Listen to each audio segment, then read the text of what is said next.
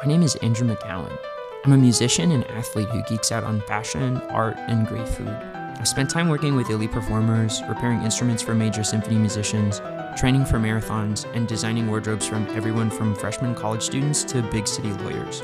Trequartista is the Italian word for playmaker and is used to describe a particularly creative role on the soccer pitch, typically behind the central striker. And as the musical trequartista, I aim to kickstart conversations about topics and areas that I think are underrated, underdiscussed, or particularly important to a sustainable, high-octane life. This is the Musical Trequartista, the podcast.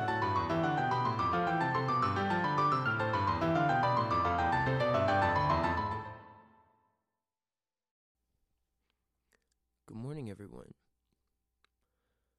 Sustainability is underrated.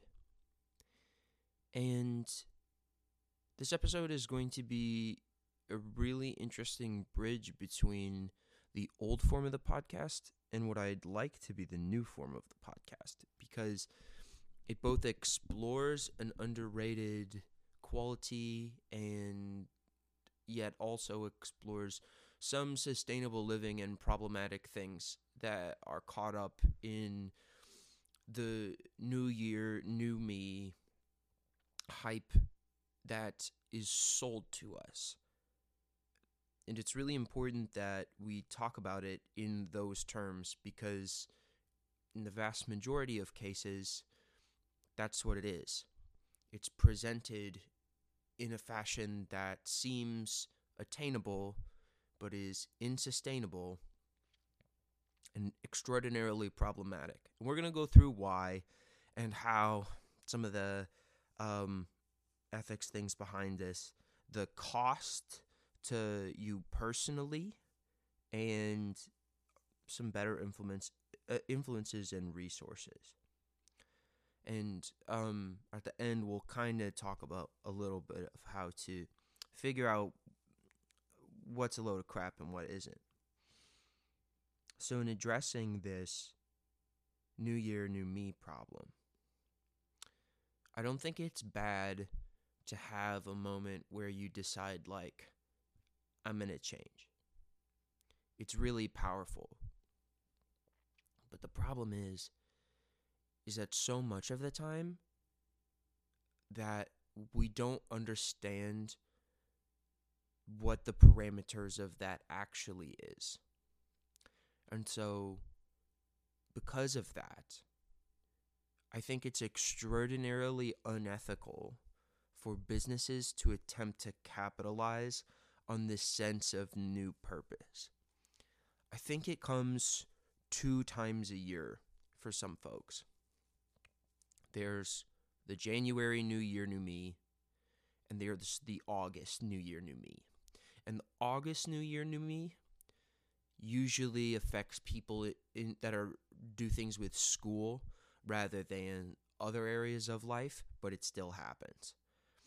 And the way I've measured this is based on influx at the gym. The 2 busiest time of the year are New Year's, New Year, New Me. I'm going to get fit. It's going to be awesome. And August. I'm going back to school, or school year starting. I want to be somebody that is appealing for folks in college.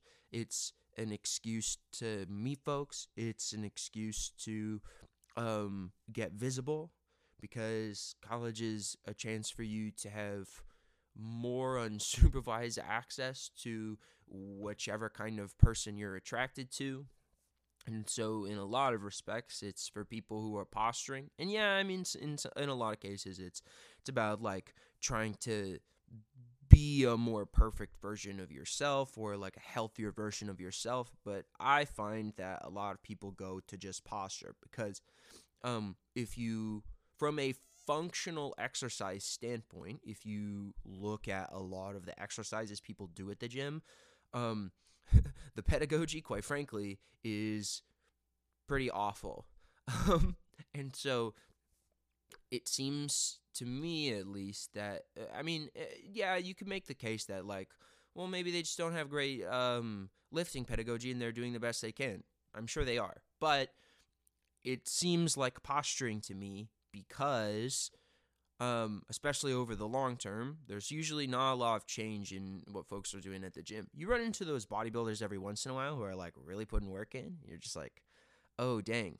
But like, I don't really ever see people doing like farmer carries at the gym because it's like the least glamorous exercise ever. And the funny thing is when you do the really non-glamorous exercises, you get more looks because people are like, I've never seen that before. It looks really weird. Why are they doing that? So from a posturing standpoint, it would actually behoove you to get better lifting pedagogy. But that's neither here nor there. The problem is that there are companies who come along and they use these points of the year and these feelings that people tend to develop with the changing of the seasons and this renewed sense of purpose in order to exploit you for money. And I mean, there's companies like, obviously, V-Shred is notorious on the internet for doing things like that, and also selling like hack supplements and things like that. I recently learned about a whole feud in like the fitness influencer world with V-Shred because like they just like all of these fitness influencers are talking about like how terrible they are, and there's like a documentary on YouTube that's like this is a terrible company, here's why, and it's like 30 minutes. It is gnarly. But so basically, or even if you want to look at some place like Planet Fitness, I mean, these giant gyms that have these really predatory contracts that have all of these different qualifiers for how they can charge you if you want to terminate your membership and stuff like that. And yeah, they'll advertise like, oh, it's only $10 a month, but like, what do you wind up paying in the long term? And it's really more about like them getting into volume and like trying to get you into a point where you're actually forgetting about paying for this membership rather than like creating a sustainable environment for you to get fit. And the irony is that like some of the best fitness and health pedagogy is on YouTube for free, which you'd never guess. And if you have access to just like a regular neighborhood gym, you can actually get extraordinarily healthy. You don't even need access to a neighborhood gym. If you have access to running shoes and like a kettlebell, you can get extraordinarily fit. And then after that, all you have to do is pay attention to a lot of your nutrition. We're going to get into that in just a minute. But again, we've touched on this a little bit. So we have this ethical issue of trying to entrap new lifters or new fitness people, harnessing the sense of purpose to make money, knowing that the product that they're selling you is unsustainable. And you see this a lot with these cleanse diets. And it's really important to understand the anthropologic biology that's going on here. And so basically, it's really important to note that your body runs by interpreting stimuli. What does that mean? It means that before it reaches your conscious brain, your amygdala, your lizard brain, interprets all of the signals that are going on around you at all times. It's the thing that gives you bad vibes. It's the things that makes you get good vibes, pick up on pheromones, all of that stuff. And then your conscious brain receives all of these signals after you've gotten all of your feelings. And if you're really, really measured and you're really, really good at dealing with your emotions, you can kind of bat those aside and swim through everything and be able to stay focused in the moment. And this is why meditation is so powerful, because it helps you get present in a way that gets you comfortable swimming through that semi-consciousness. Meditation has all other kinds of benefits, but that's a huge one. And you can do a lot of other kind of emotional conditioning for that. This isn't really the episode for that. Get Emotional Intelligence 2.0. It's a fantastic book if you want to know more about that. But the point is your body's picking up on all of these vibes all of the time. And the conditions you live your life in coach your body into the patterns of existence that you dwell in. What does that mean? It means that your body, whether you consciously are sustained this way or not, is heavily susceptible to extreme patterns. How do we break that down? Well, it means that the best thing you can do for yourself is develop a routine. And this is why your circadian rhythm in particular is so important. There is a TIFO football podcast episode that I loved. It came out in the summer of 2021 where they interviewed one of the sports scientists at Wolverhampton Wanderers Football Club. And they talked about the importance of a regular bedtime and ideally a regular wake-up time. Switch that, reverse those. Regular wake-up time, ideally a regular bedtime.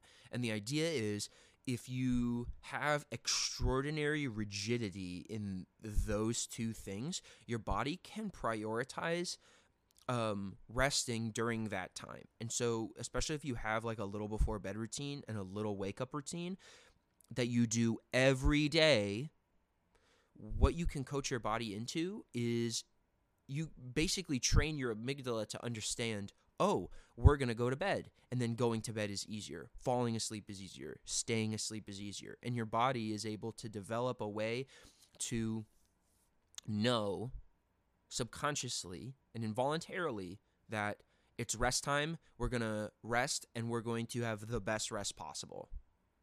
And when you wake up, we're awake. We need to be conscious. It's ready for our day. We're going to get productive. We're going to get useful. And ideally, because you'll have optimal rest, your waking time will be dramatically more improved. The same is true for our eating.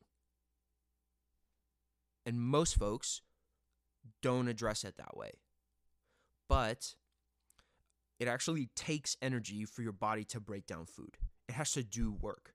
And so this is kind of the gimmick with the intermittent fast, is this idea of you must give your body adequate time to rest from breaking down food, which you do. Does it have to be an intermittent fast? No. What it needs to be is as regular and as not varied as possible. The best thing you can do for your nutrition is, aside from cutting out as much processed food as possible, is eat at almost the same time every day. Because you can coach your body into understanding, oh, time to break down food. And then it gets more efficient at that. And then there's the obvious not overeating problem and all of that kind of stuff. But as long as you're eating nutrient-dense foods that satiate you, make you feel good, that are non-processed, you can eat stuff like bread and it's not going to hurt you. The problem with all of these fad diets is they disrupt that. Because what they tell you is, oh, you can drink apple cider vinegar mixed with maple syrup and mustard for all 4 meals that you're going to eat for this week and a half, and you'll lose all of this weight.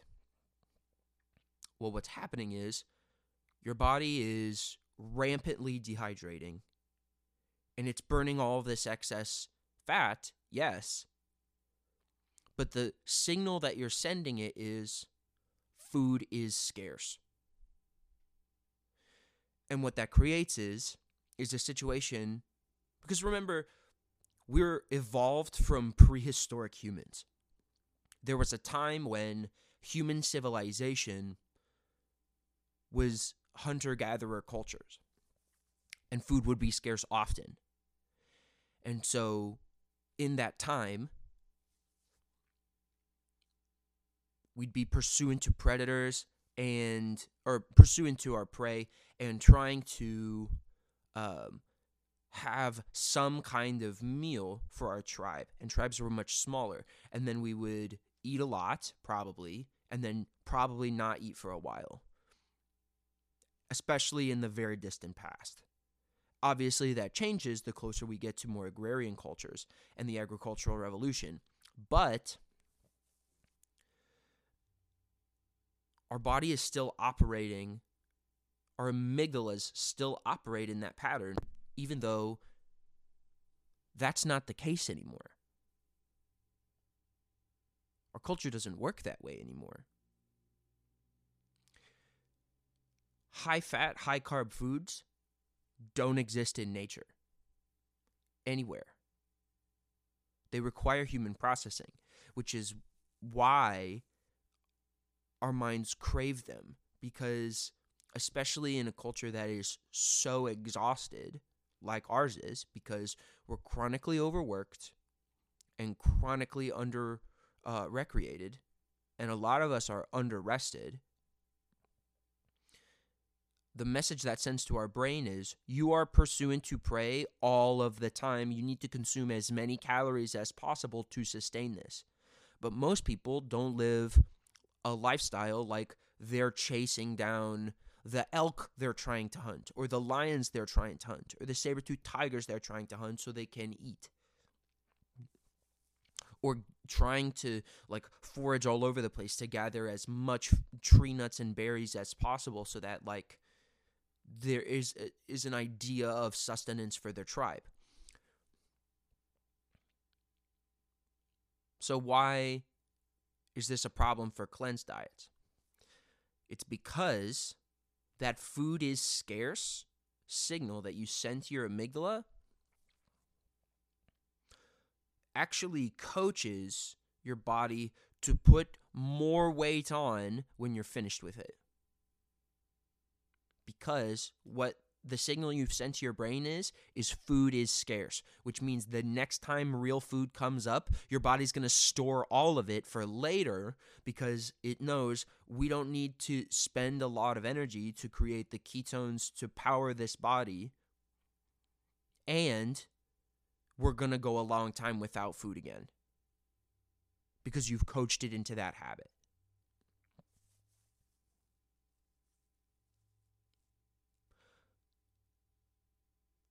When I say sustainability is underrated, what I'm talking about is it's so unglamorous to go do the math of the food, like all the calories and the grams of your macros, to figure out exactly how much energy you're taking in, and then figure out how to reduce that by about 250 calories. Shave off some grams here or there, hit your macros, try to, especially, and what's really insane is if you can do if you can maintain a calorie deficit while not decreasing your macros, it's extraordinarily difficult. You have to do some wacky math and really piece together your diet in order to make this happen. But what that will allow you to do is feel like you're not dieting in order to actually lose weight, or actually enter a cutting phase, if you want to talk about it that way. And this is the time to say that weight actually isn't a great measurement of what's going on in your body or how healthy you are. Obviously, in some cases it is, but if you're somebody like me who's pretty fit, I don't know that it's a great way of actually looking at things, because there's a case to be made that when I was primarily lifting as my form of exercise rather than having a really dynamic lifting cardio combo, or even a pure cardio exercise, all of those three lifestyles I've done within the last 3 years, and definitely within the last 4, if not the last 3, I was extraordinarily healthy in all of those circumstances. And I reached points where I was probably at around 160. I reached points where I was probably at about 210.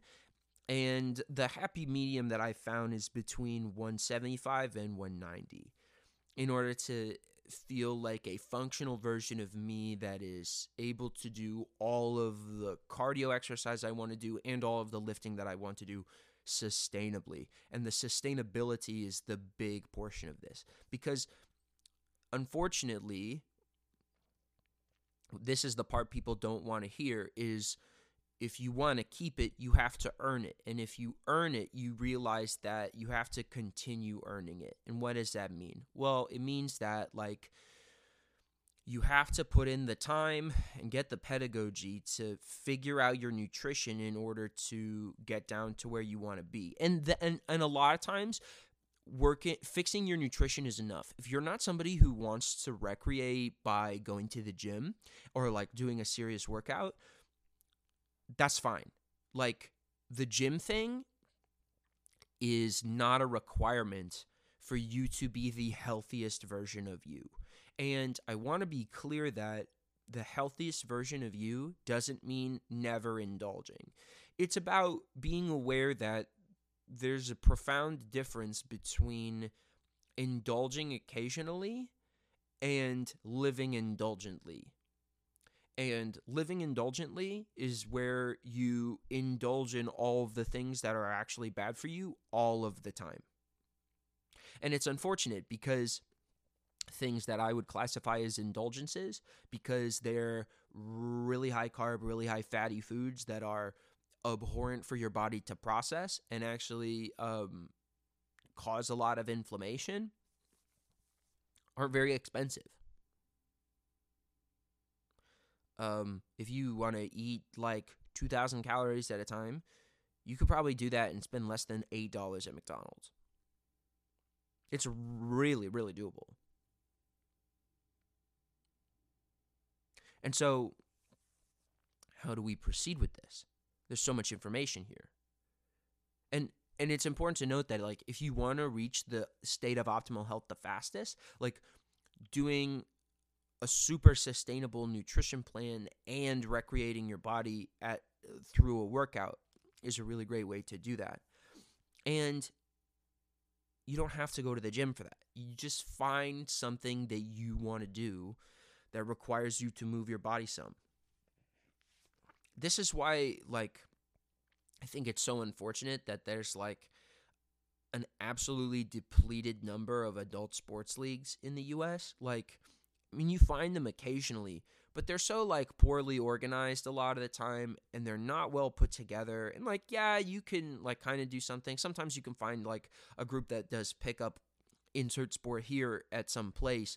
And this is why, like, I think a lot of folks are drawn to, like, rock climbing or running or something, because, like, it's a small fee that you pay either for, like, the cost of shoes in the case of running, or, like, the membership at the rock climbing gym, and you get to, like, go do a thing that is pretty engaging but doesn't require loads of other people to do. But there's an opportunity to meet other folks when you do it. I mean, like, if you participate in racing culture, like, road race culture, trail race culture is awesome. I mean, there's nothing I've really experienced like a marathon in terms of, like, the enthusiasm and the unconditionality and the excitement that people have just to be there. There's no negative energy at all, and it's exceptional. And that's a really great environment to meet folks at. And in the grand scheme of things, I think that that's, like, again, part of the sustainability problem. It's so hard to maintain this idea of, like, this is great for me if that's something that isn't encouraging for you. And some folks are really, like, have this absolute attenuation with this idea of, like, overcoming difficulty and struggle, and that's powerful for them, and it gives them life. Not a lot of people are that way.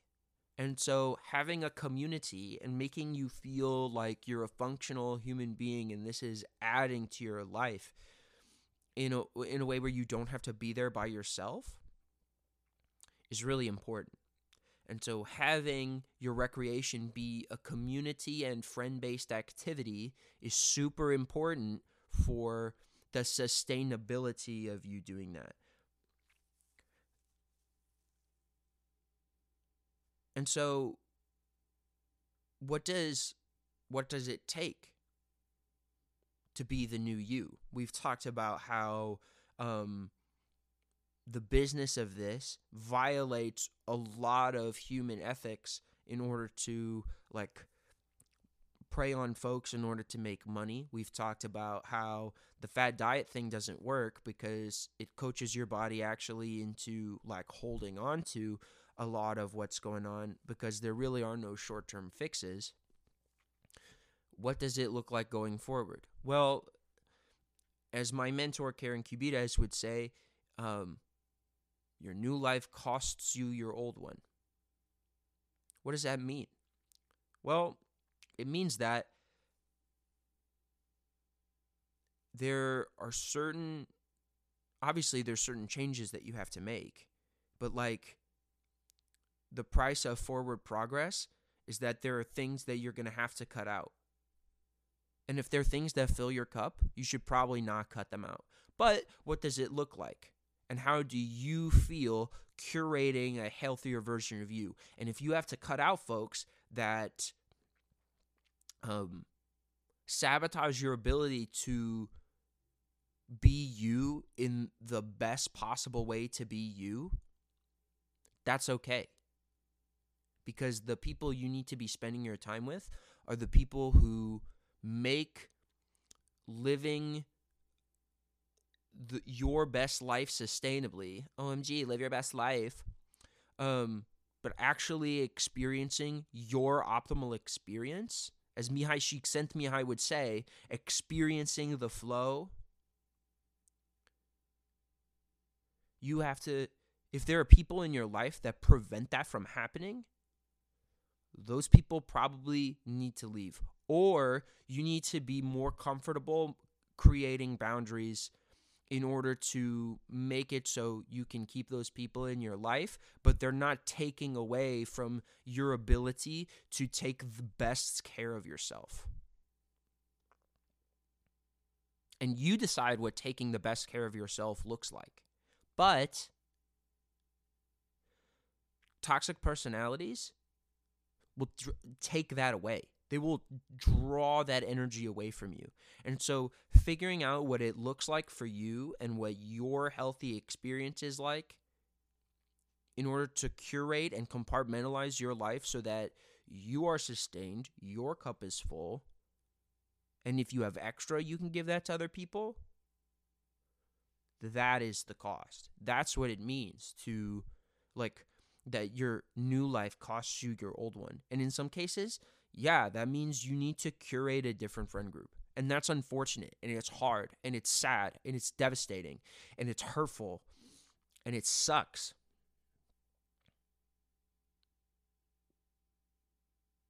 But that's the price of new year, new me, in a way that is truly sustainable.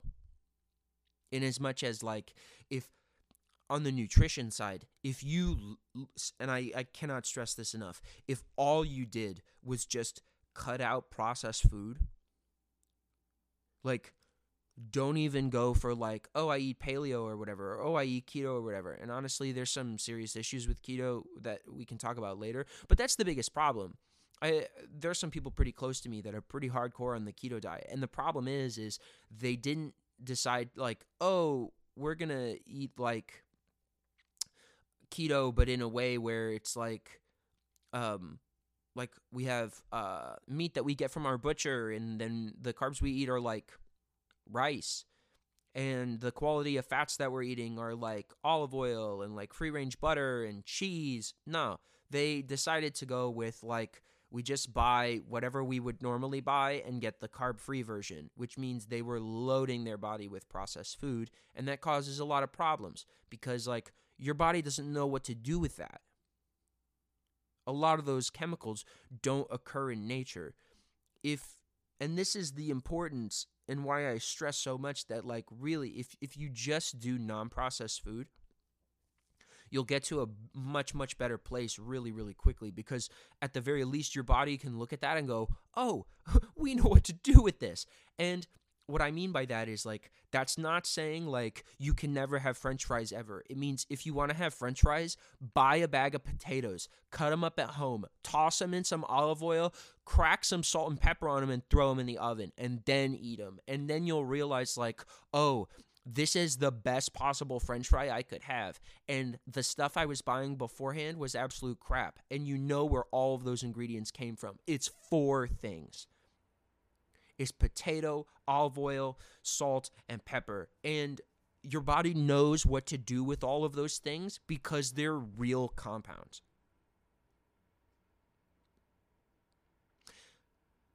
Step number 2 is, okay, maybe not every day. Maybe once or twice a week. But that's fine. Once or twice a week like that is fine. And then we can talk, and once you get to once or twice a week, then maybe the portion size cuts back a little bit. But again, I'm not saying like, oh, I get 2 french fries. Nah, I'm saying like maybe 2 potatoes worth is fine, which is actually a lot of french fries. When you actually make them yourself and sit down and actually like cut them up and make them. And then you also get that personal agency of being able to look at yourself and say, wow, I made this today. And not only I made this today, but I made this today and it was good. And if you're somebody who's like, well, Andrew, I don't know how to make french fries. There's this lovely place called the internet where I'm pretty sure like you could find Gordon Ramsay telling you how to make like potato wedges if you really wanted to. And if not Gordon Ramsay, definitely somebody else who knows exactly what they're doing and will coach you on a way. If you can read, will like coach you through a way to something that is actually something you can be proud of. And I'm not saying that you shouldn't be proud of a lot of the other things you're doing. I'm sure there are great things that are going on in your life. But like, if you're really uncomfortable in the kitchen and can read, the only thing stopping you from becoming a better cook is your own initiative. Unless you don't have access to a kitchen. That's obviously like a very, very different situation. But like if you have access to a kitchen and have some initiative and can read, there's nothing stopping you from being great in the kitchen except time and repetition. And just putting in some hours in order to get more comfortable with the things that you want to do there. And that makes the sustainability extraordinarily easy. Is that come to Jesus moment where you realize, oh, all I have to do is commit some time and cultivate a way where this is extraordinarily doable, because it is. And then the new year, new me thing isn't so much a problem anymore. It's appreciating that not having to make these drastic, super intense, short-term changes is actually extraordinarily doable. And the path to like a nutritional flexibility and comfortability and sustainability is actually extraordinarily approachable, because it's not like you have to give up milk. In the grand scheme of things, I think it's actually bad to give up carbs. Should you go lower carb? Yeah. But again, it's a processed carb thing. If you make sourdough bread at home, you're going to feel great. Those are the kinds of things you should be eating, because everything about it is something that your body can actively process. Sourdough bread's 4 ingredients: flour, water, salt, and yeast. Get some free-range butter or put some like olive oil and Parmesan cheese on that. Like, that's an extraordinarily great way to do like the fat carb indulgence in a way that like is not going to dramatically upset your body. And again, when I say non-processed, I mean in the broad sense of it. Like, yeah, you can have ice cream once in a while. The problem is getting to once in a while for a lot of people, because they're so coached into being able to indulge a ton all the time. And this is the eat your feelings problem. is that a lot of people probably need to have seen a therapist or be actively seeing a therapist, and they don't have an outlet for that.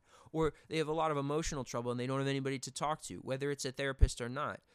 Having a friend group is extraordinarily important, especially one where you can actively voice some of the issues that you're having and they'll be supportive of you. That's a big piece of sustainability. It's the emotional sustainability. Because when you have that outlet and you feel socially recreated, it's easy to feel physically recreated. And again, this ties back to you can have both of those in the same thing, especially if you can find like some kind of pickup sports thing to go to. You can do both of those things. And it's really, really powerful to get to that point, because then you don't have to worry about like, do I move my body? Because at some point you might realize like, oh, I mean, playing basketball 2 days a week is really great, but like if I ran a little bit in my downtime, maybe I could get a little better at the cardio part of basketball. And then that incentivizes that.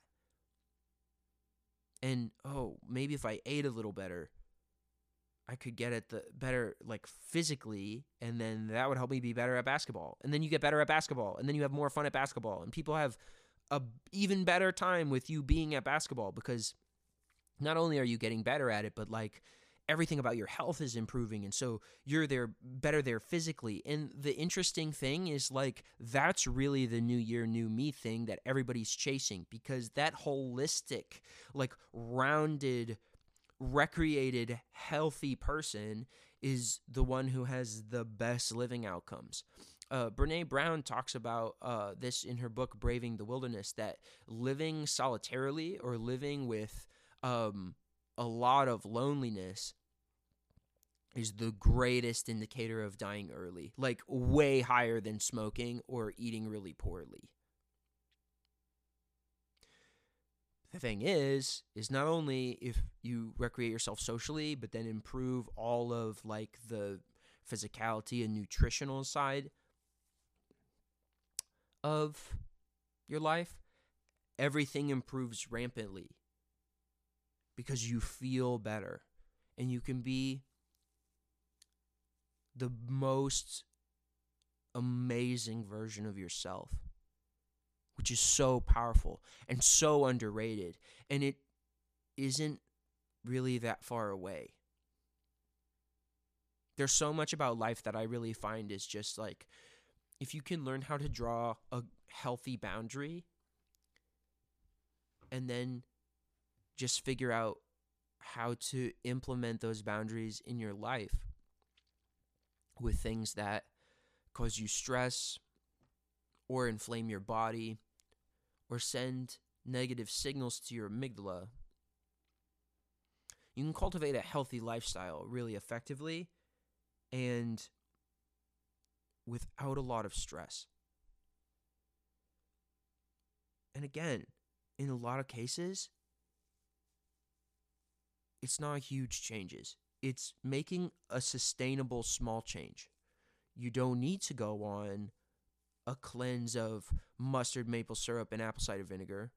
You need to supplement some micronutrients, and maybe instead of Lucky Charms, eat some steel cut oats with milk and blueberries. And what's interesting is the more time you spend in the non-processed food area, the more you realize that there's so much greatness and so much power there.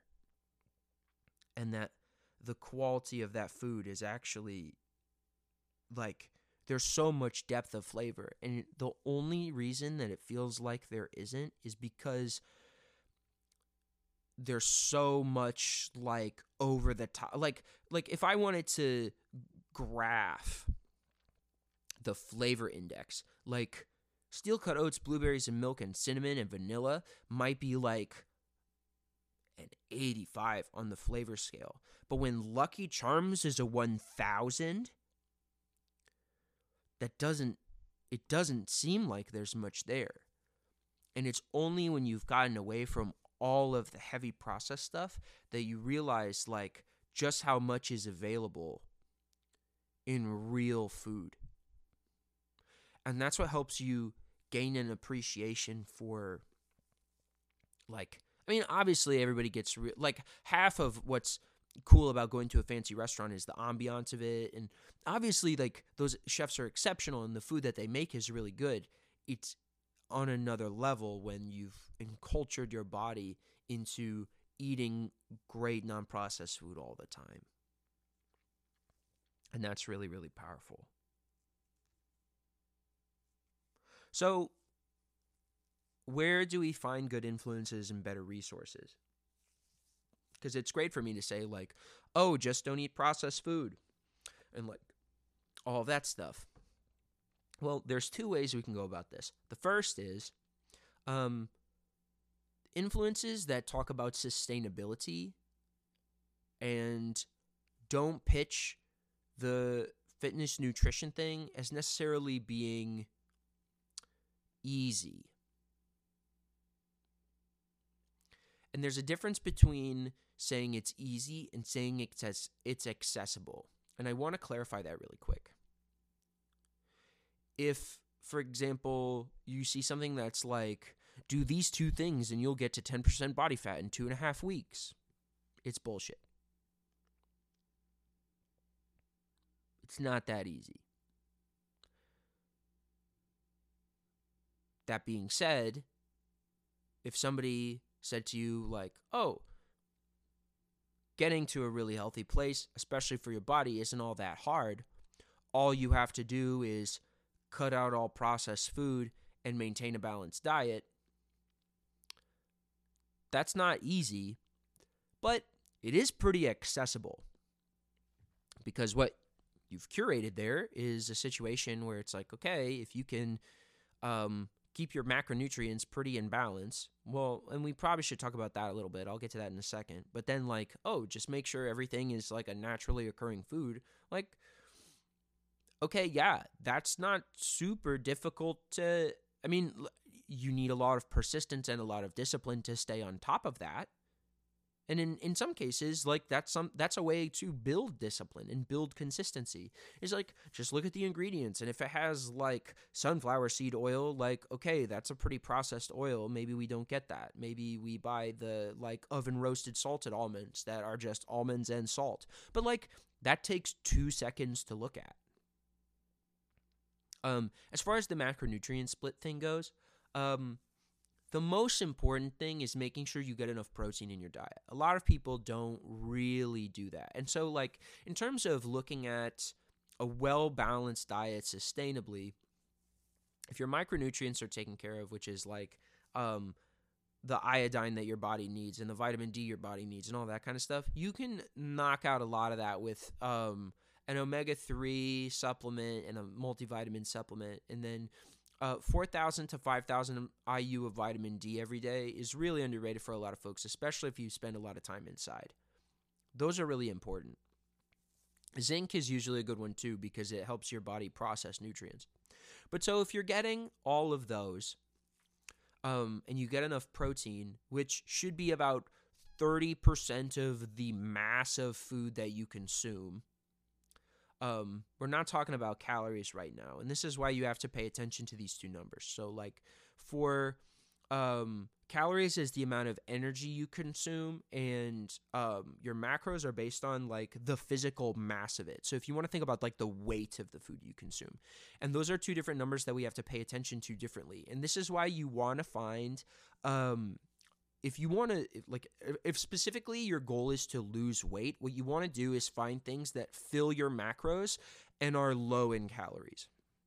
Chicken is a fantastic example. A skinless chicken breast, I think, is 200 calories, but is like 29 grams of protein, which for a lot of folks is a lot of protein. You can get even leaner in terms of the protein that you consume and find a great way to get some more omega fats in your diet if you want to boost some of those grams through fish, which is also an amazing source of protein. But it's pretty low on the carb side of stuff. And protein powder is a really great way to make sure you're hitting your protein macros also.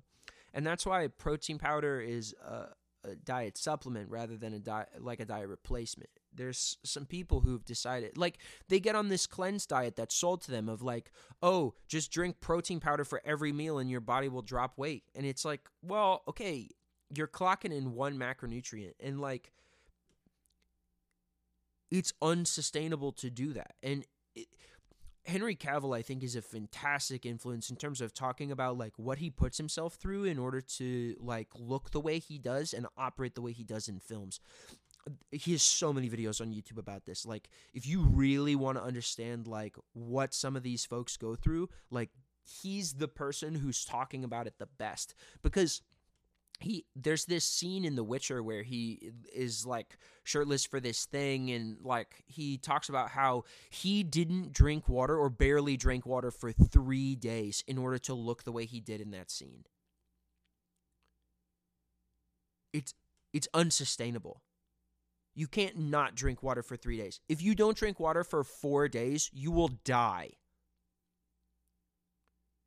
And he's out there talking like, yeah, I had 1.5 liters of water the first day, I had 3/4 liter of water the second day, and I had no water the third day. Which is like, basically what he's saying is, I only had enough water to be alive in order to look the way I did for that scene. That's ridiculous. And so, in terms of going back to the ethics side of stuff, especially with Hollywood, we're being sold this idea of like, it's possible to look like this all of the time. And then because people have a desire to get there, even though it's impossible, all of these fitness companies and nutrition companies are creating these supposed products that will get you there, these services that will get you there, knowing that that's impossible. Especially in the time frame they're selling it to you in. And they're profiting off this ability to exploit that mentality, knowing that it's never going to happen because the pedagogy that they're providing is so abhorrently terrible. It's not built for you to succeed. And so that easy versus accessible is the difference a lot of times between what's great pedagogy and what's bad pedagogy. What's a good resource for you to follow and what's a bad resource for you to follow. Because a lot of things that are very difficult are very accessible. What you need to cultivate is the discipline and the time to pursue them. And what's funny is that, like, it seems like you have to give up a lot to get there. And to an extent you do. But if you're willing to play the long game, the sustainability game, the underrated game, is that in the long term, it pays dividends for you and it feels better. And it helps you to cultivate a kind of life that you enjoy living. And the cost is, in the long term, the cost is feeling bad and feeling shitty. You don't have to go through all of that. All you have to do is decide that living sustainably is something that's important to you, and then if you're truly committed to that, figure out how to separate yourself from the things that make that more difficult. And surround yourself with the people that are truly supportive of that lifestyle. And you'll find that living sustainably and living happily is actually extraordinarily approachable. A couple other things that I find really helpful. If you want to go through a nutrient calculator to figure out what you need as far as like calories and macros every day, that can be really helpful. And you don't have to nail things exactly. If you're pretty approximate on stuff, it'll average out over the long term. But the biggest thing for me is figuring out like highest quality food. And quality food means non-processed and ideally like humanely farm raised. If you're really frustrated about like or overwhelmed in the early stages of like, well, what does that mean I can eat and what does that mean I can cook? do some research online. There's loads of recipes to do. I mean, anything. And honestly, if you just make sure that the ingredients are as non-processed as possible, again, that alone is a great way to get a huge start on like just feeling better, and honestly probably dropping some weight, because like if just eating non-processed will cut a lot of what's the inflammation out of your diet. And it's important to note that like the reason that we need to eat in a balanced fashion, and why doing the non-processed thing is actually really will help you drop weight at the very least, is because if you want to lower your body mass, the thing you need to show your body is like, okay, we're going to eat things that you know what to do with, and then whatever we don't need, you can just get rid of. And so what your body does is they look at, oh, we ate all these things that we know what to do with. Here's what we don't need. Let's get rid of it. And if you're eating enough and recreating some, it gets really efficient at doing that. I'm going to get a little more detailed really fast. So let's say, for example, and this is also the importance of a slight calorie deficit too, is like you want to tell your body like, hey, we're eating enough that you don't have to worry about whether food is a scarcity. But like we're going to eat a shade less. And then what your body says is like, oh, well, we have all of this extra food that we stored for later. Let's use some of that. And then it just falls right off. It's a gradual process. To do it sustainably and to get to a point where you look the way that you might hope, it might take a long time. It might take 8 months. Plain and simple. It might take longer than 8 months. But like to do things sustainably, that's the kind of commitment you're making. If you wanted to run a marathon this year, that's doable if running a 5K isn't a big deal for you right now. Like if you can run a 5K right now, then saying by the end of the year I want to run a marathon is actually extraordinarily attainable. Step one is making sure you can get to a point where like running 6 5Ks a week isn't a big deal. But if you can run one 5K, you're on a pretty good pace to doing that. And if you can run 6 5Ks in a week, then you're fit enough to start marathon training. At 6 5Ks a week, that's about week 1 of a 16-week marathon train, which is only about 4 months. And so if you have 12 months to do that, if you can run a 5K right now, that's extraordinarily attainable. If you can't run a 5K right now, well, then we just have to put the 5K thing on it. And getting to 5K fitness is also probably, if you want to do it sustainably, is about 16 weeks. So could you go couch to marathon in a year? You'd have to have a lot of great conditioning and stretching pedagogy in order to do it. If you started at like the optimal stretching stage, like if you had the mentality and the know-how that a lot of sustainable marathon runners have, you could absolutely do it in a year. Accounting for the fact that you're probably having to cultivate a lot of that and figure out a lot of that stretching pedagogy, 2 years is probably a better timeline. But again, in 2 years, that's extraordinarily doable.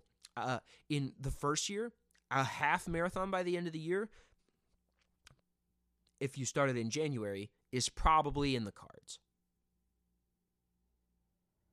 Especially if you spend time learning how to decompress and really figure out how to take care of your body. And you're really pursuant to a non-processed diet and figuring out how to stretch your body really well so you can get optimal rest.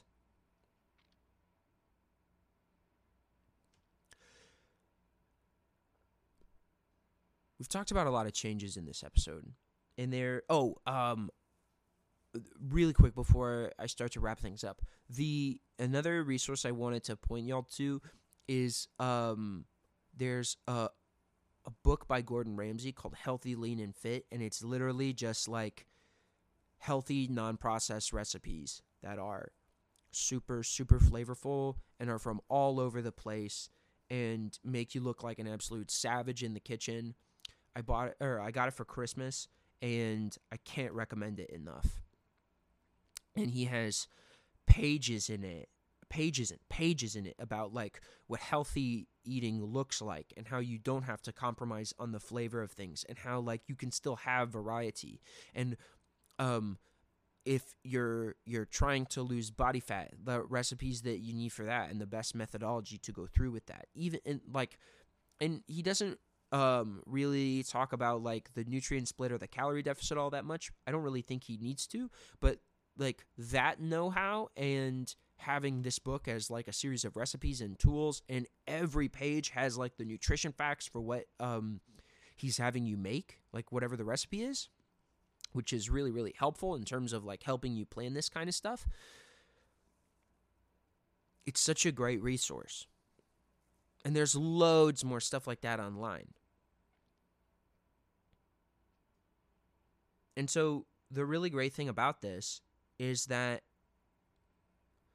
doing things sustainably is incredibly accessible. But a lot of people aren't comfortable with this idea of it costing them something to get that. But all it has to cost you is the life that you've decided you don't want anymore. And if you can make that change and make that commitment, everything about this is incredibly doable. Sticking to it is difficult. Cultivating discipline is difficult. But it's so rewarding. And every day just gets easier than the last. And broadly speaking, I think one of the biggest problems with the New Year, New Me thing is that people decide they're going to make drastic changes in an ill-informed fashion rather than creating an idea of something that is incredibly doable and incredibly fulfilling. For example, if I said I wanted to read a book a month this year, that's an incredibly fulfilling and sustainable goal. Because it can be as simple as like, I'm going to read an hour every day.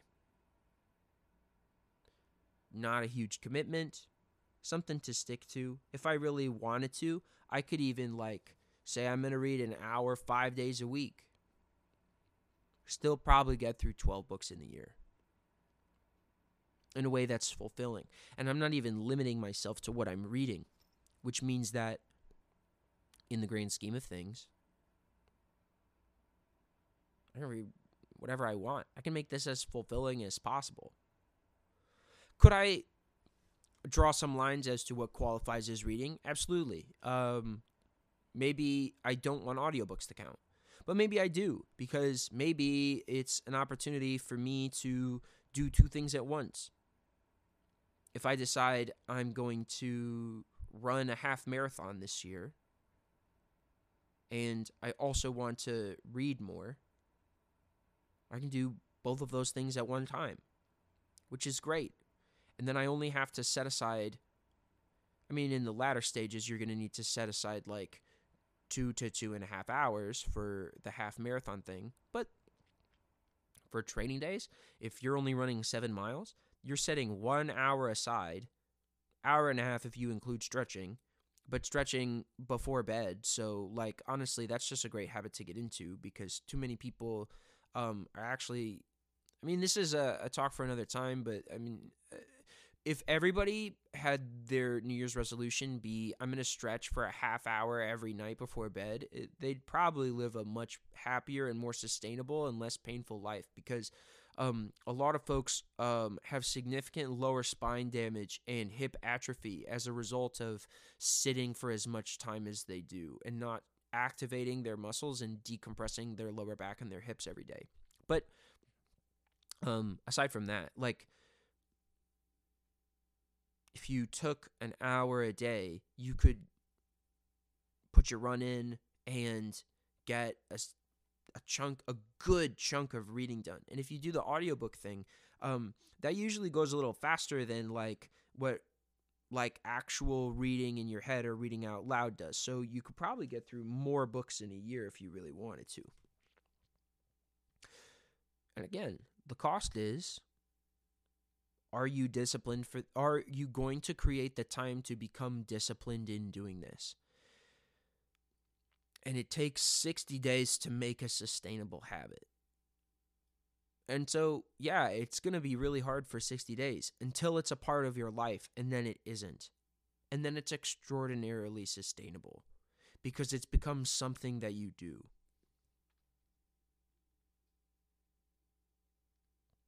And that's not something that's easy for folks to profit off of. And what you'll find is then when it comes time for you to actually invest money into things, you get a lot out of them.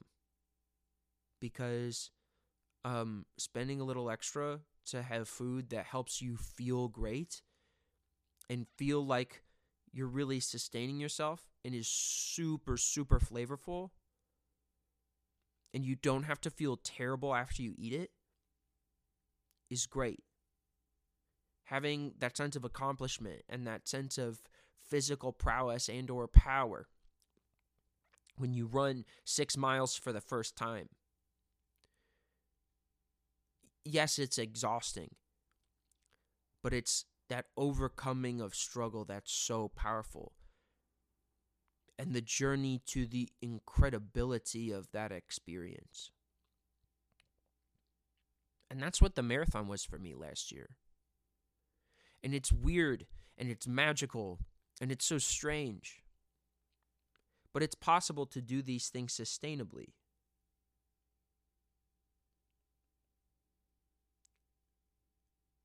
And the cost is weird. Your new life costs you your old one. But in the grand scheme of things, although your life changes, all of the great things about your old life can stay. Maybe they change a little bit. Like, if you, for example, if you have a group of friends and your main activity on Friday is you have like a potluck dinner at somebody's house and you get high and you watch a bunch of dumb movies, that can stay. Maybe the quality of the food you make changes, but that can stay. Because social recreation is still really important. And in the grand scheme of things, like, there's not a lot of science that says that, like, recreational marijuana every once in a while is bad for you. In fact, the opposite is probably true, based on a lot of the scientific data that we're getting. And that helps you cultivate an emotionally dense life, an emotionally developed life, a life that is happy and extraordinary and sustainable because of what you've cultivated with yourself and with other people. I think that's the new year, new me we should strive for. And again, it is accessible. It's not easy. And you won't always succeed. But that's why it's practicing a healthy lifestyle in order to attain a healthy lifestyle. Because there's no learning without failure. The question is, are you willing to put in the time to seek out the best sources of information and figure out, like, it's going to take some trial and error along the way, but will you stay pursuant to the path?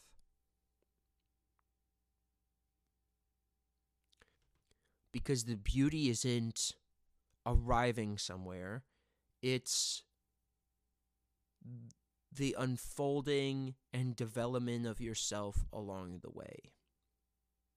If I was to give one piece of advice to people who said they wanted to make a serious image change in their body, the thing I would tell them is there is no point of arrival. If you're going to earn the level of fitness that means looking the way that you want, at whatever polarity that is, even if it's just like, I want to look like somebody who's moderately active, it's like the process to get there and owning that process and maintaining that process is what keeps you there. There's no point of arrival where suddenly you get to stop caring about the quality of food you put in your body and the physical recreation that you get in order to maintain that level of fitness. And not only can you do it, it is possible to do that and not give up a life that is fulfilling and loving. It's extraordinarily sustainable. And if you cultivate helpful influences in your life, that process becomes symbiotic. Those people in your life help fuel your drive to live sustainably and nutritionally. And that healthy lifestyle helps you be the best version of yourself when you're with those folks. And it spirals together into a wonderful self-fulfilling cycle. It is about the process, not about the destination. And the process is a long climb. But when you reach the top of Mount Kilimanjaro and you look out across the amazing expanse and behold the wonders of the universe, and to an extent the insignificance of humanity, it helps you to appreciate all of the work that you did to get there. And chasing a sustainable lifestyle is the same way.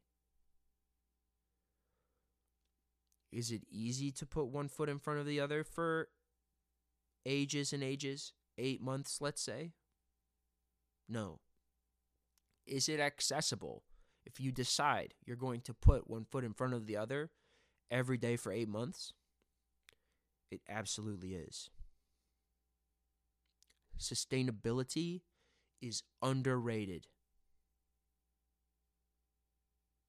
And figuring out that being the best version of yourself sustainably